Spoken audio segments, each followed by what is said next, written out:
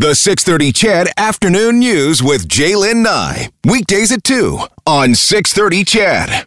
Okay, this is an interesting story. Don't rake leaves. At least maybe not now. Let's dive into this. Carys Richards is with the Nature Conservancy of Canada. Carys, how are you doing? I'm doing well. How are you doing? I'm doing very well. Thanks for checking in. First of all, before we get to the details of this story, tell me a little bit about the Nature Conservancy of Canada. Who or what are you?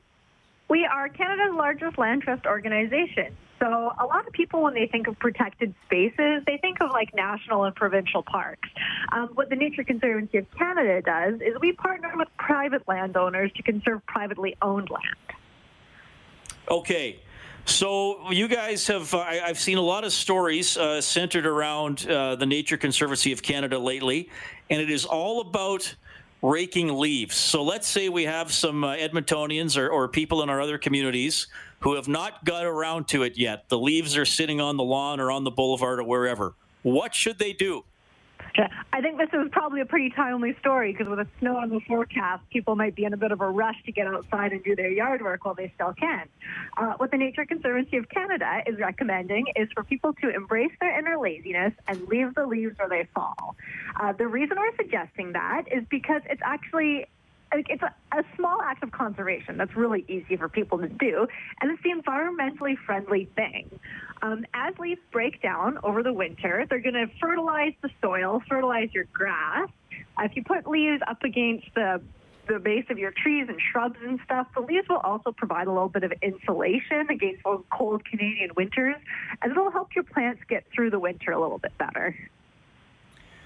Okay, so leave them there. You sort of outlined some of the positives. Now, in the spring, though, I just have this vision of the snow melting, and there's all these lawns covered like in these gray, moldy old leaves, and they smell really bad. Like, is that, or am I taking this too far? Like, what happens in the spring when the snow melts?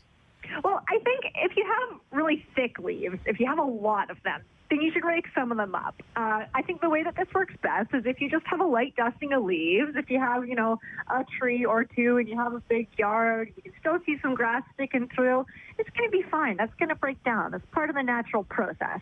If you have a lot of leaves, that could turn into a problem because they're not all going to be able to break down over the course of one season, and then you might need to rake them up. Also, this might not work for everyone. If you live in a community that a lot of people rake their leaves and you might piss off your neighbors if your leaves blow onto their grass, we don't want anybody to, get mad at their neighbors. So as long as it works for you, you can embrace your inner laziness. And if somebody asks you to go out and do yard work, now's the last chance for snow. Just be like, it's okay. I'm being environmentally conscious. Thank you. Okay, Carys, I got to ask you this.